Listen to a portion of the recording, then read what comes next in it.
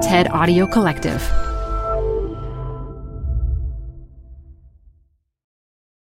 Hi, I'm Debbie Millman.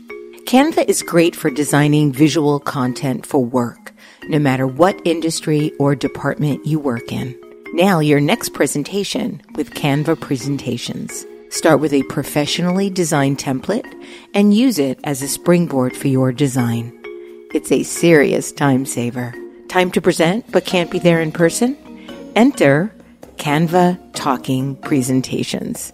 Record yourself presenting and add your talking head to your slides so your audience can watch your perfected presentation anywhere, anytime. Start designing today at canva.com.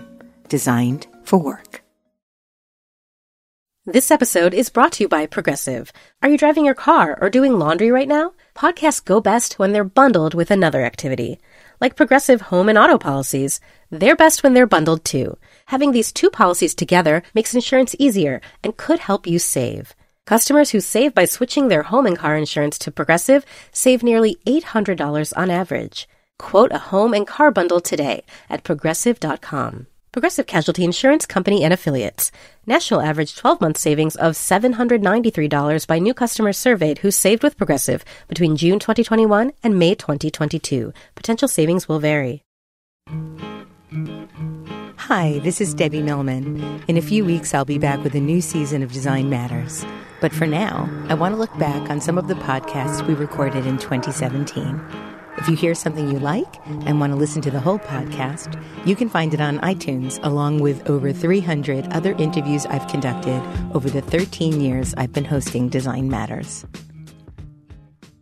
This past fall, I spoke with Thomas Kail, the director of Hamilton.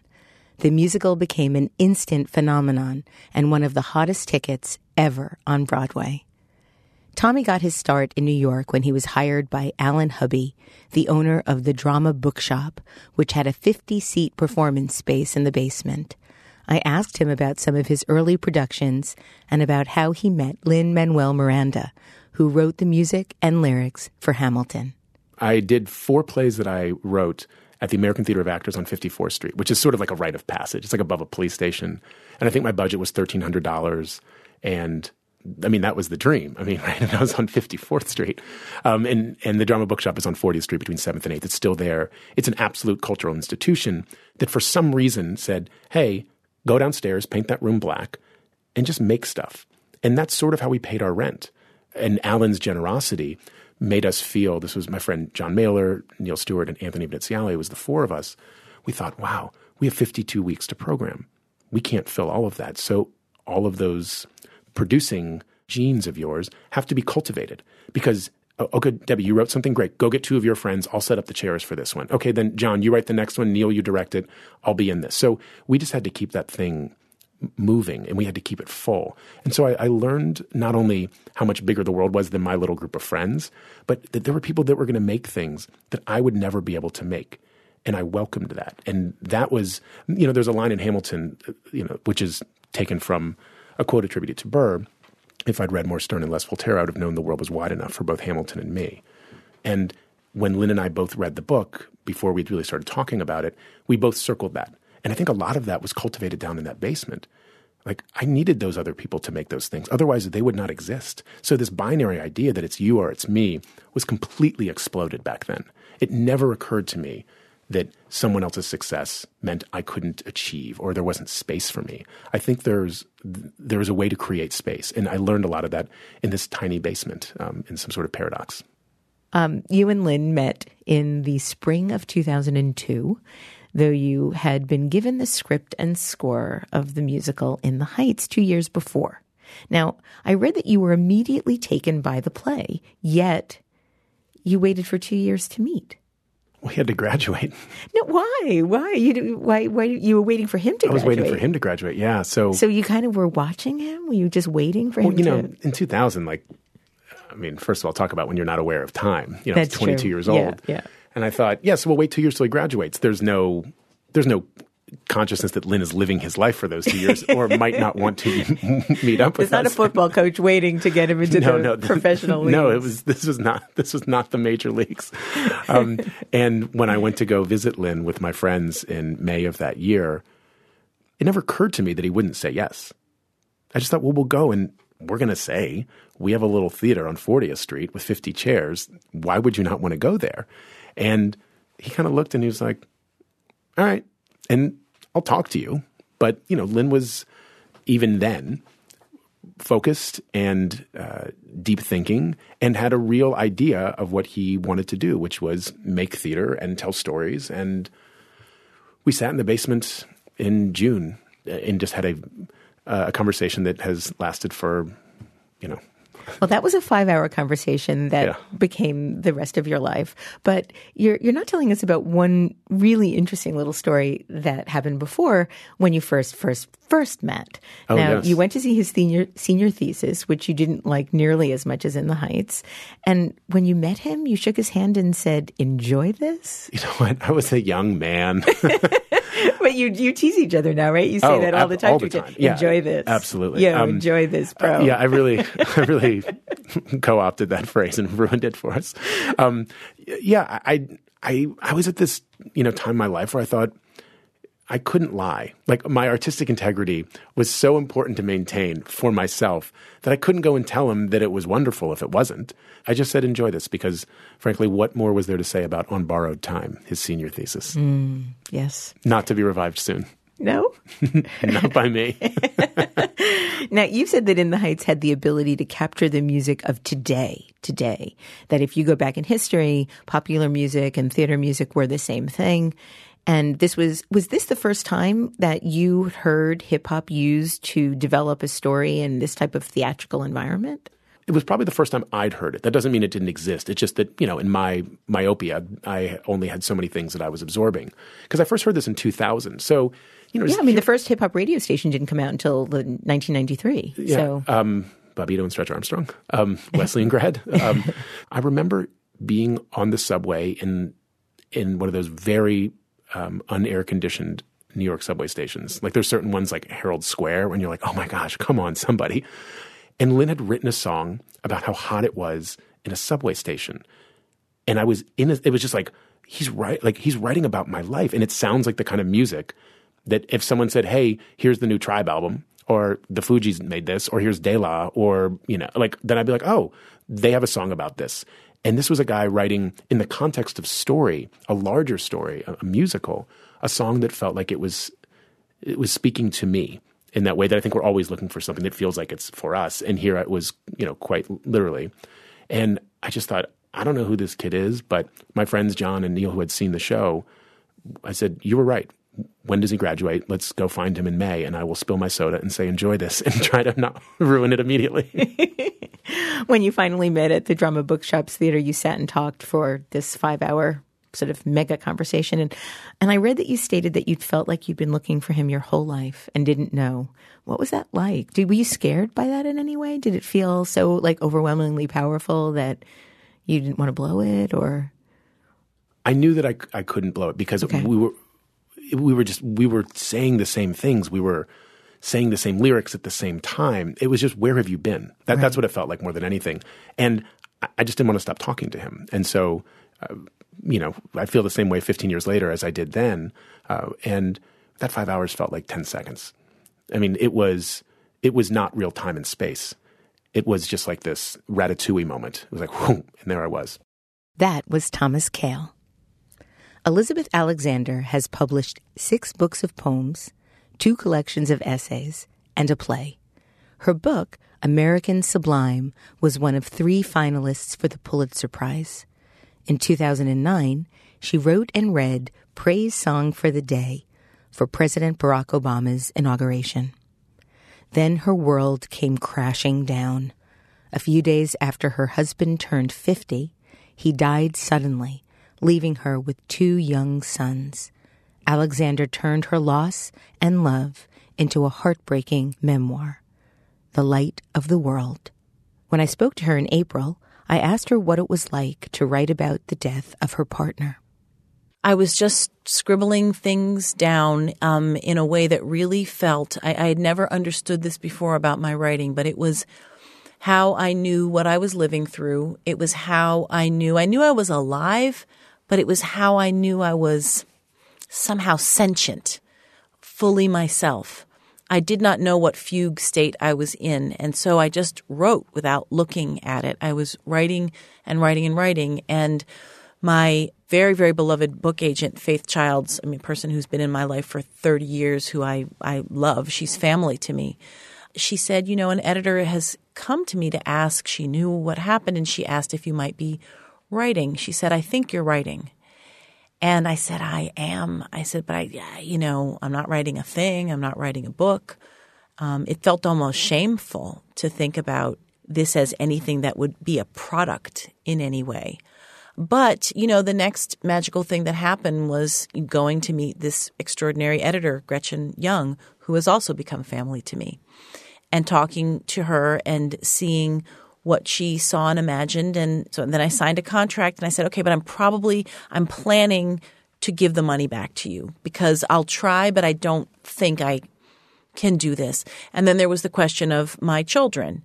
And okay, well, so now I've written this thing, but what does it mean to my children to share this? So we went very rigorously through that process. But at the end of the day, at the end of a very intensive, not even a 1-year period, there was a book that is, as much as my children, it is Fikre's gift to me because he believed in me as an artist more than anybody ever. So the thing that I never imagined, it's unfortunate that there was the occasion to write it, but it pulled out of me something that I never would have dreamed I could have done. When the book was published, it was excerpted in The New Yorker, and you stated, "Loss is our common denominator. None of us will escape it. None of us will outrun death." And you go on to ask these questions. What do we do in the space between that is our lives? What is the quality and richness of our lives?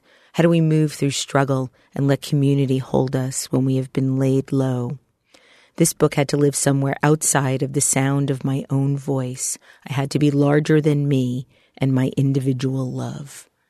Elizabeth, were you ever worried that you couldn't do that? I kept doing it without reflection.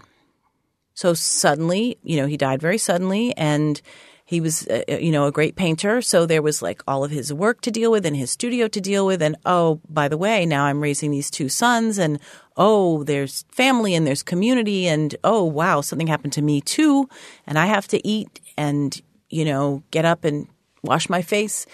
So there was literally no time for reflection, which was kind of a gift in a way, because I think who knows what rabbit hole of whatever I might have gone if I kept looking back and looking back and looking back. So the editorial process, which usually I do a little bit more as I go along, came very late in the game because I would just craft these little prose bits, not prose poems, but not long prose. The chapters are very short. And I would just make one and make another one and make another one. And I just kept going. You talk about how Fikre was helpful to you in the writing of the inauguration poem. And in the years that the two of you were together, you wrote 4 books of poems, 2 books of essays, 2 edited collections, countless essays and talks. You taught hundreds of young people African-American literature, poetry, directed a poetry center, and chaired an African-American studies department. Fikre made over 800 paintings, countless photographs and collages. He ran 2 restaurants. He also had 2 sons. Suddenly you're now writing and taking care of your children on your own. How did you even approach the notion of having to do this alone? Well, you read something earlier about letting community hold me. And I also, in listening to Praise Song for the Day, I thought, I guess I've always believed this, this love beyond marital, filial, national, love that casts a widening pool of light. So while I am a great believer in and practitioner of intimacy, intimacy between 2 people, intimacy between lovers, between spouses, intimacy between, you with your children, I also really do believe, and I came to understand this very, very fulsomely, that we cannot only belong to our romantic units. You know, I mean, and I've always been this way. Like Valentine's Day, I give I haven't for a long time, but I always give out lots and lots of Valentines. Mm-hmm. It's a day for love. But I believe this as actually ideology, you know, that if people who are in heterosexual nuclear families think that like it's all shiny and all about them and their shimmering perfection in their homes and that their love can stay there, they are mistaken. You have to belong to more. You have to belong to more. And then hopefully, this is not why you do it, but then the village will have your back when you need the village, which we all will at some point. Elizabeth Alexander. Mike Mills is a polymath who works in a lot of different media. He's designed album covers for the Beastie Boys, produced commercials for Nike, and made everything from skateboards to scarves. His artwork is collected by museums, and his feature films include the Oscar-nominated 20th Century Women. Mills grew up in a creative home. His father was an art historian and museum director, and secretly gay. His mother was a draftsperson with ambitions of being a pilot in World War II. She was hard-drinking, hard-smoking, and kind of butch. When I spoke to Mike Mills in November, he said one of his biggest influences was the epic dinner parties his parents used to throw. And the dinner parties were like 20 to 100 people. And so the house was like this constant community center or party center. Right? Salons makes it sound a little more romantic. Okay. Santa Barbara in the 70s, sort of a drunken, weird intersection of a whole bunch of different kinds of people. And the art world back then was more heterogeneous than I feel like it is now. So yeah, it was exposed to a whole lot of people. And that sense that this engagement, this kind of social engagement, and like they were sort of hosts to parties both in their house and metaphorically just in life. As a director, that's sort of how I treat directing. I've invited you all to this get-together. I am the host. It all sort of revolves around me in a way, or your good time, or your performance, or your job. And I take a lot of cues from their generousness that I saw and how contagious that is. And so it's, I don't know, that's been, in a weird way, the biggest work influence on my life are my parents' dinner parties. I don't know if that's really true, but it feels like it is. Yeah. Now, I know your first job was at McDonald's, and that's where you learned that the customer's always right. Customer's always right. Has that influenced your directing as well? Yeah, I always say that. I joke about that. You know, when you do a movie, you have lots of screenings and you show your movie to all sorts of people. And during the edit process, you have like a screening every week just to figure out your movie. And often you get all this feedback. And if you really invite negative feedback, as a director, you always feel overwhelmed. You always want to argue with the person. Well, no, that's not what it means. But I never do that because McDonald's taught me that the customer is always right. There's no use arguing with. If that's their interpretation of your movie, they're right. You're not right. As the author of this text, you don't have control over it, and so somewhere it's like Roland Barthes meets McDonald's is kind of part of my interpretation of notes paradigm. Yeah, I find it's really hard to convince somebody that they're wrong when they really, really think they're right. Yeah, but in filmmaking and in the film experience, the film exchange, they are right. The audience is always right. It doesn't matter what you intended. If they interpret something else, that's what happened. It's like arguing with facts. Right. Yeah. You were in punk bands all through high school. Were you first intending to be a musician? Well, I was first intending to be a professional skateboarder, and skating got me into all this stuff. Skating is how I started doing graphics, really. I started doing just like imitating all the logos of all the companies and then doing logos on boards. And weirdly, it was part of the skating aesthetic experience, and skateboarding was like an aesthetic experience. You're exposed to like kids' style and just all the art that surrounded that world, and punk music. So skating slides into punk. Yes, didn't work out being a professional skateboarder or like having a company or any of that stuff. How come? It just wasn't that good. I was like a sponsored amateur skater. I was sort of like a proletariat, like B-level Southern California competitive skateboarder. But I loved it and taught me so much about freedom and trying to figure yourself out. And the actual experience of skateboarding can be quite euphoric. Like you're in vertical pools. It's very engrossing and all that. And, music actually changes your bloodstream, like changes I think it changes your DNA. Chemistry. Absolutely. Right? And I think I was always searching for that in these other mediums, and film can kind of do that a bit. I read that when you first heard punk music, you stated, "What is this noise? What is this destructive noise?" Mm-hmm. When was that? I don't remember the exact year. I mean, it must have been around 79, 80. And I was at the Del Mar Skate Ranch, I could tell you that. And there was a contest, and they played music really loud at all the contests. And it went from being like, I don't know, something probably like some rock music to like, it was either the Buzzcocks or... Well, I know that you were listening at that point to Circle Jerks, Black Flag, Gang of Four, Buzzcocks. The very first thing, it was a British band. I remember that part. I don't remember who exactly it was, but I remember it just sounding completely atonal and not like music. And like, why would anybody purposely make this? Why would anybody purposely listen to this?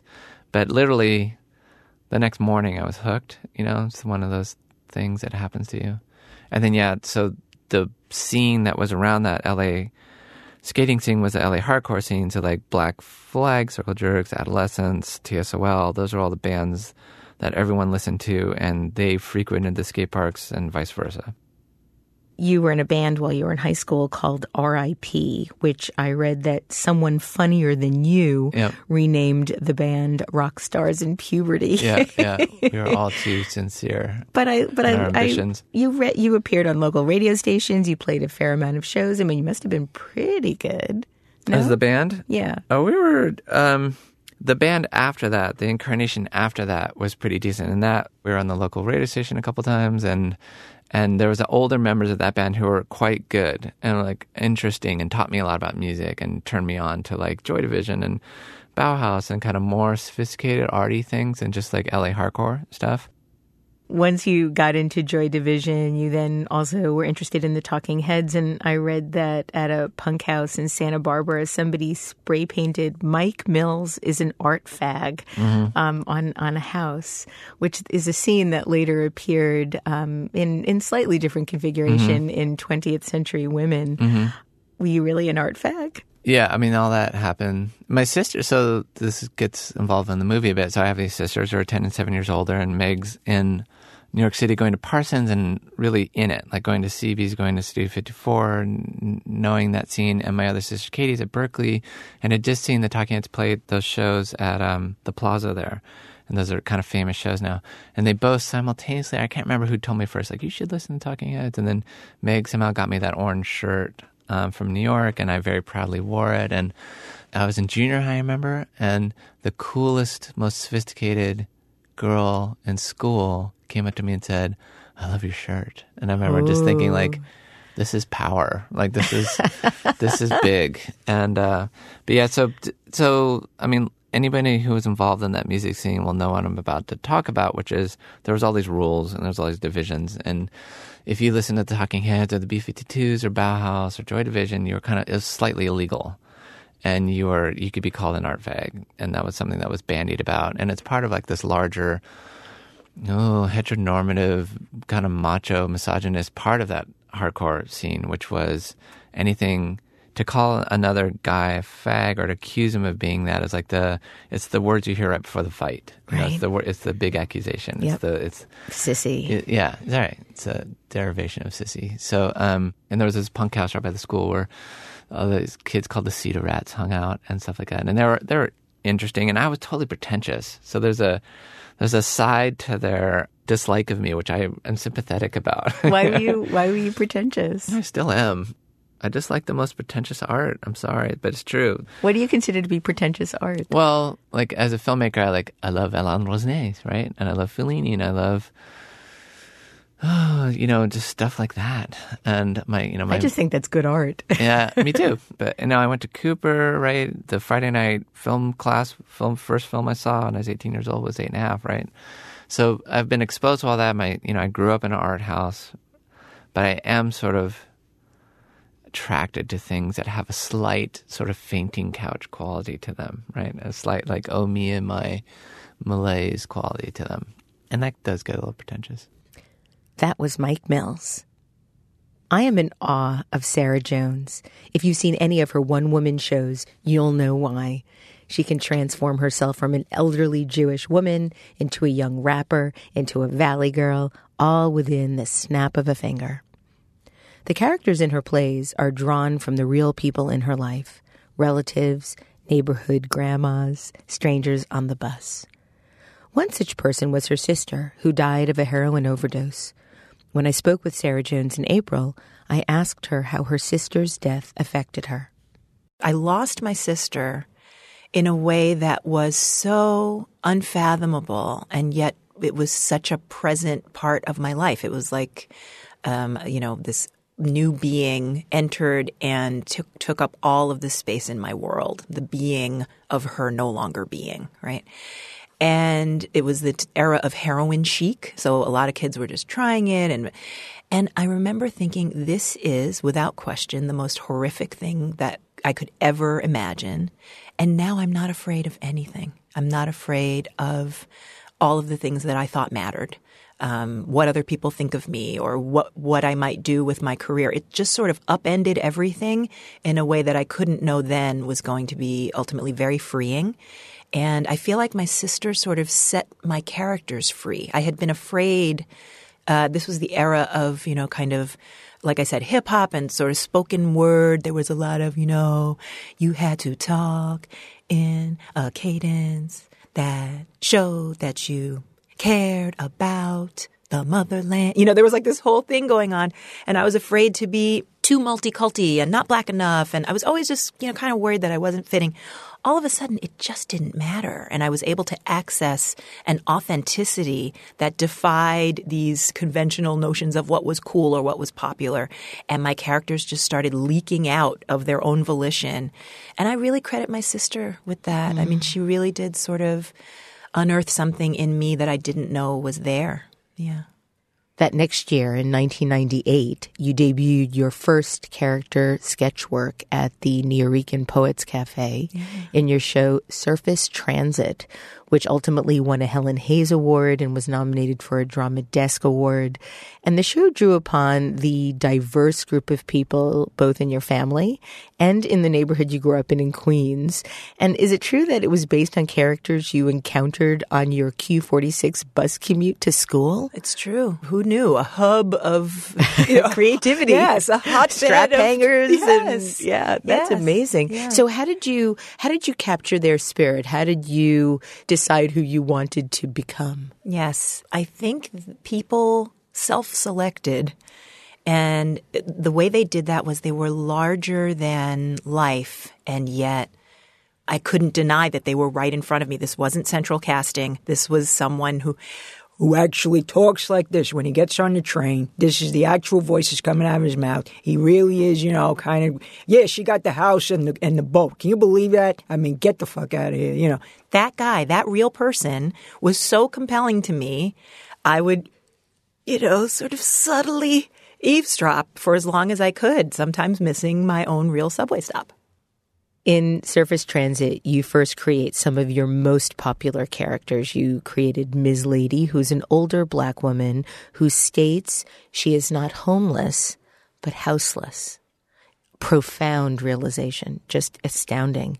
You meet Lorraine Levine, who is the aforementioned grandmother.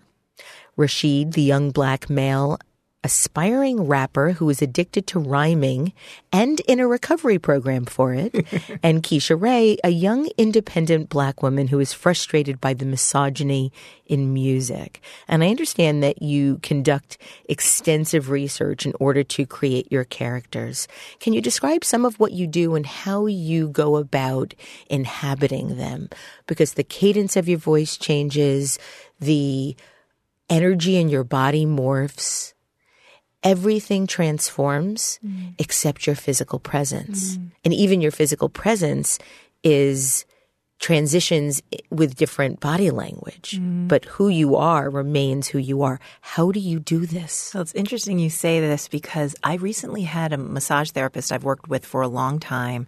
I sometimes will go into character on the table if I'm in a creative mode. It's very helpful.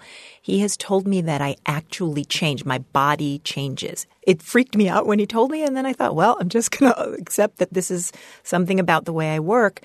But it really is a matter of seeing you and feeling such a gratitude for your you-ness that I'm willing to kind of go to any length to represent that as accurately as I can. So it does mean, for example, with Miss Lady, I had to be willing to get very not glamorous. The first time I did Miss Lady, I thought I'm never going to get a date again, after people see my face looking like this.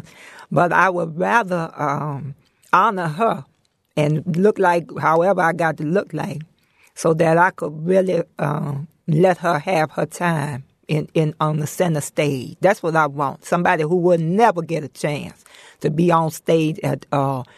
I took Miss Lady to Davos, to the World Economic Forum. And I remember thinking, this is great. And I'm so glad I did. Yeah. So you literally transcend your physical self. You have very few props, no makeup changes. Is it a conscious thing where you're thinking, okay, now I'm going to change my voice. It's going to go into this cadence. Now I'm going to use my eyes in this way because I'm sitting in front of you, watching you do this, and you physically become different.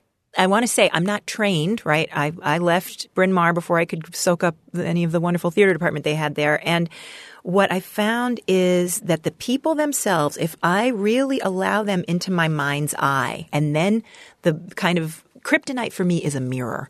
As long as I'm not in front of a mirror and I can't see this physical body I'm in. And when I'm Lorraine Levine, sometimes I don't have my glasses, which is so frustrating. But when I have them, hi, Debbie, sweetheart, by the way. Hi, Lorraine. Honey. Hi. It's so important to have, I think for Sarah, she wants to get out of the way. I think that's what it is. She tries to get out of the way so we can be here, because I don't know if you've seen her, but she's very big. She gets in the way. She's tall. She's tall. Sarah, let's talk about Lorraine's right hand. Oh, yeah. The palsy. So Lorraine and I have been having this debate because she doesn't love that she has a tremor in her hand, and yet she gesticulates. She has all her life. And I have relatives. She's loosely based on real relatives of mine, and who did a shout out at Katie Lazarus's podcast with you. It's true. You can't take them anywhere. Hi, Aunt Lisa. So yes. So the feeling of knowing Lorraine wishes her hands weren't doing this, and yet she's all hands. There's something so poignant about that to me. It's like, watching a dancer who, all they are is this movement in this body, and perhaps they now have to use a cane or there's a certain way that her shaking hand, for me, I've actually been injured. I can't remember where I was, but there was something going on. I had like a shoulder thing or something. But when it was time to be Lorraine, I was able to do it.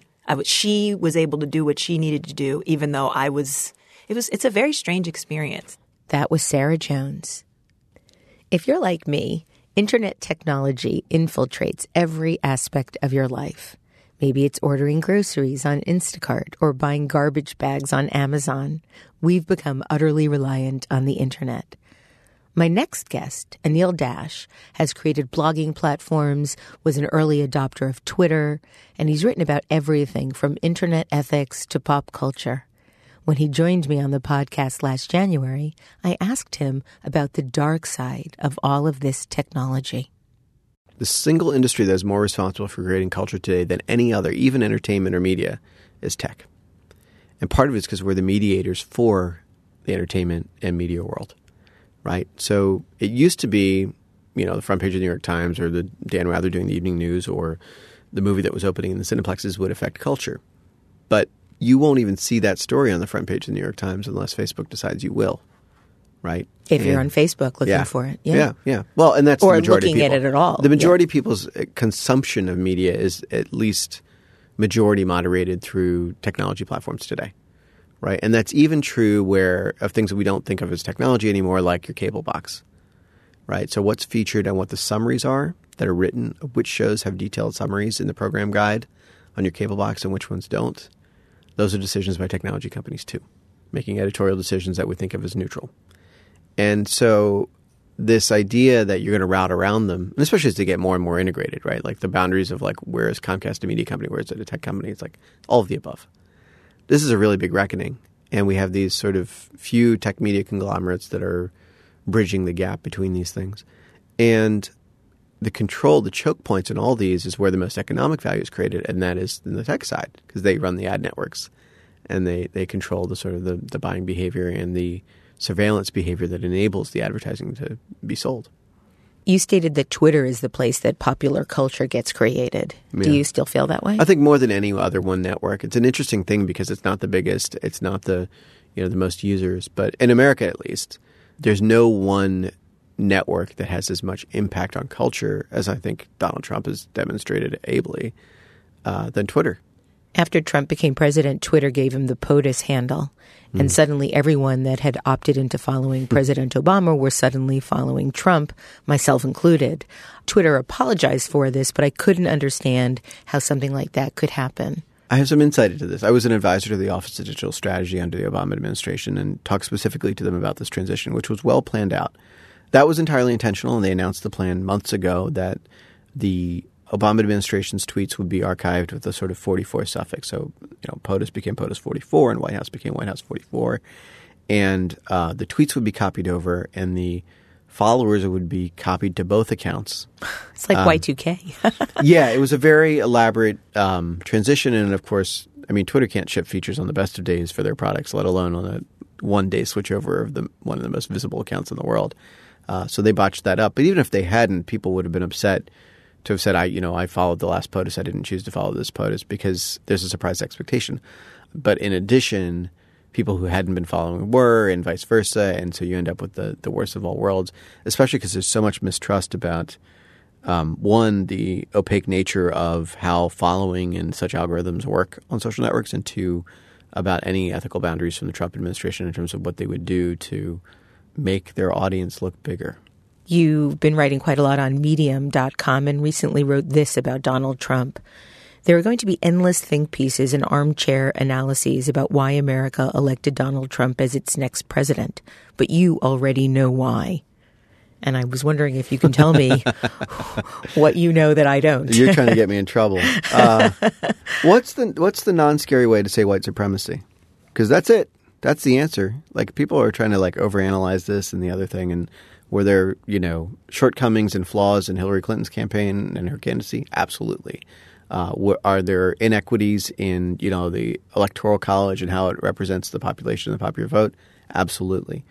Ultimately, a bunch of people saw this guy being an unapologetic misogynist and an unveiled racist and thought that's okay because of whatever other reason. And those of us whose lives are put in danger by those positions of his and who cannot countenance his literal history of assaulting people know where the line lies. And there are people, a lot of people, millions of people in America who don't find someone who has admitted to committing repeated sexual assaults to be unviable for the highest office in the land. They're wrong. It's not more complicated than that. People want to sort of find this probing, soul-searching, whatever thing. And it's like, no, there are a bunch of people that don't think it's wrong for a guy to be an abuser of women and an unapologetic racist. And that's because they have the privilege of feeling that way. Anil Dash. Brian Koppelman is a filmmaker, podcaster, TV series creator, and a former record producer. He wrote Ocean's 13, produced The Illusionist, and created the TV show Billions. He often works with his longtime friend and writing partner, David Levien. When Koppelman came on Design Matters last January, I asked him what inspired him and Levien to write the movie Rounders when Koppelman wasn't even a screenwriter. I had never in my life had I smoked a cigarette, and I'd hated cigarettes, and I caught myself in my office late at night eating like a cheeseburger and smoking. And I was miserable. And I realized what I was miserable about was Amy and I had our first child, and I wanted to be the kind of person who would say to his kids, go chase your dreams, be anything you want. And I saw that I wasn't doing that, and that I'd be a hypocrite. So I went – Dave was tending bar across town from where I was, and I went and I said, look, man, I have to figure out how to do this. I really want to write a screenplay. And he'd been writing and tending bar, and he said, well, we'll write a screenplay together, and then you'll learn how to do it, and we'll really do it. And we started talking about what themes would interested us, and we had this idea of a kind of friendship between two people. And we had a couple of scenes, like there's a scene in Rounders when one guy is hiding out in a gym and the other guy goes and finds him in the middle of the night. We had that scene really early on, but we didn't know what they were going to be exactly. And then one night I walked into a poker club, and as soon as I walked in and heard the people talking and looked around, it was an illegal poker club in Manhattan on 24th Street. I called him in the middle of the night and I said, dude, we're going to make a poker movie. And he said, yeah, I get it. And then he came the next night to the club, and then we knew where these guys were going to live. You've written or directed or produced a number of poker-oriented or casino-oriented films, Runner, Runner, Rounders, Ocean's 13. You also created the TV show Tilt, which was a series set against the backdrop of a fictional world championship of poker tournament. You were also cast in a bit part as a card player in Tony Gilroy's amazing film, Michael Clayton. Hey, that's no bit part. A part. Thank you. A part. Thank you very much. What is it you like so much about gambling? It's not gambling, it's poker that's fascinating to me. Gambling, although I've written about all sorts of gambling and know about it, what I'm really fascinated by, the thing that's really continues to be almost an obsession to me, is professional poker players. It's such an incredibly difficult thing to be, to believe that you can outsmart everybody else at the table, that you have the guts to make the call at the moment when you have a very slim edge, that you can read when the other person's lying or when they're telling the truth. They're like modern-day gunslingers to me, and they always have been. And it's another life. If I had another shot, it's another thing that I would do. I'm just not quite a good enough card player. But the world of poker has never stopped being something that I love. How do you manage your tells? Right? You're not going to tell us? No, it's hard. It's hard. So you're also very involved in meditation. Yeah. That is a big part of your life. Yes. Do you find that meditation and this sort of inner calibration necessary for playing poker well have something in common? Well, awareness. So one of the ways in which people manage tells, I guess, is that instead of making it about you, you make it about the other players. So you're living in a posture of curiosity and fascination, right? What's going on with them? What's happening over here? So instead of being obsessed with my own state, right, I'm looking and noticing. So certainly that stuff ties in some way. Meditation wasn't in no way driven by a desire to be like better at playing cards. Just better at life, right? Yeah. I practice transcendental meditation, which is, silent mantra meditation. And it is a way to gain some calmness and some stillness and a bit of peace. And has the practical effect of, for me, reducing like physical manifestations of anxiety by a really big amount. The same amount that those symptoms would be reduced by taking Lexapro or something. There's a lot of intense emotionality in your movies and in your TV shows. In a podcast with Seth Godin, you talk about how movie executives take comfort in decisions on which they can't get fired. Yeah. But most of your films have some element of risk-taking, chance-making, gambling. And I don't mean gambling. I mean it rhetorically, sort of life gambling. Yeah. Your screenplays aren't cliches. There isn't always a predictably happy ending. And I'm thinking of Solitary Man, for example. And yet you've managed to have a career in this industry for decades now. How do you manage this sort of risk-adverse, try not to take gambles tenets of the movie business?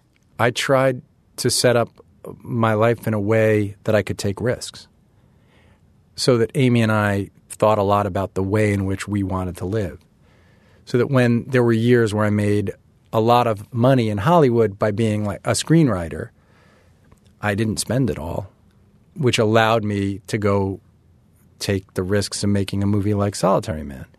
So there have certainly been years when it's been close to the line where, we're living out of savings and we're looking at each other and not sure because And she's a novelist. She's a novelist, and Dave and I are making an independent film. But when I made the decision with Amy that this was the life I was going to chase, we were really aware, because I was 30 and I had a career, and we were really aware that we were taking a chance together that this could work.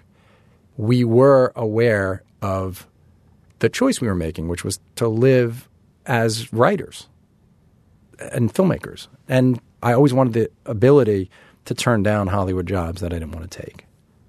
Even when I talk about like knowing I had to be a writer or not wanting to take those jobs, for me, those weren't sort of effete notions. The fuller thought was that I realized I was a blocked person, a blocked writer. And that thing of me sitting, smoking, and eating a cheeseburger late at night in this office is that I realized I would become toxic, that something would die in me, and that if I allowed that to happen, that toxicity would spread to those that I loved. That was really the thought, because when something dies, it becomes toxic and it spreads. And I didn't want to become toxic. And so I've always had an awareness that if I'm not leading from a place of curiosity and fascination, I become sad and angry and miserable, and then I could be that way to the people that I love. And that instead, if I'm leading from those places, and I feel like even if that means I make a movie like Solitary Man that, while incredibly well-reviewed, and I get letters about it all the time, wasn't a big commercial hit, but that gave me so much more joy than doing some rewrite on some big movie, because I was making something that I cared deeply about making, so that I had this sense every day of making progress and moving forward and becoming closer to a perfected form of myself. We never get there, but some closer version of that. So I don't even think about risk. I don't process risk in the way you're talking about. I really think of all this stuff as, what's the next thing that I want to do? Boy, this seems hard to do. How do I do it? That was Brian Koppelman. You can download full shows going back 13 years in the iTunes Store. I'll be back soon with a brand new season of Design Matters. Design Matters is recorded at the Masters in Branding Studio at the School of Visual Arts in New York City. It is produced by Curtis Fox Productions. The show is published exclusively by DesignObserver.com. This is the 13th year I've been doing Design Matters, and I'd like to thank you for listening. And remember, we can talk about making a difference, we can make a difference, or we can do both. I'm Debbie Millman, and I look forward to talking with you again soon.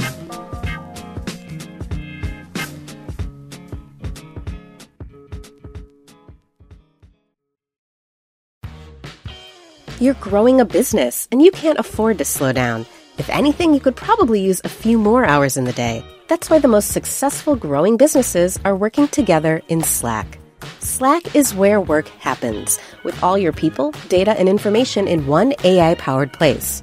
Start a call instantly in huddles and ditch cumbersome calendar invites. Or build an automation with Workflow Builder to take routine tasks off your plate, no coding required. Grow your business in Slack. Visit slack.com to get started.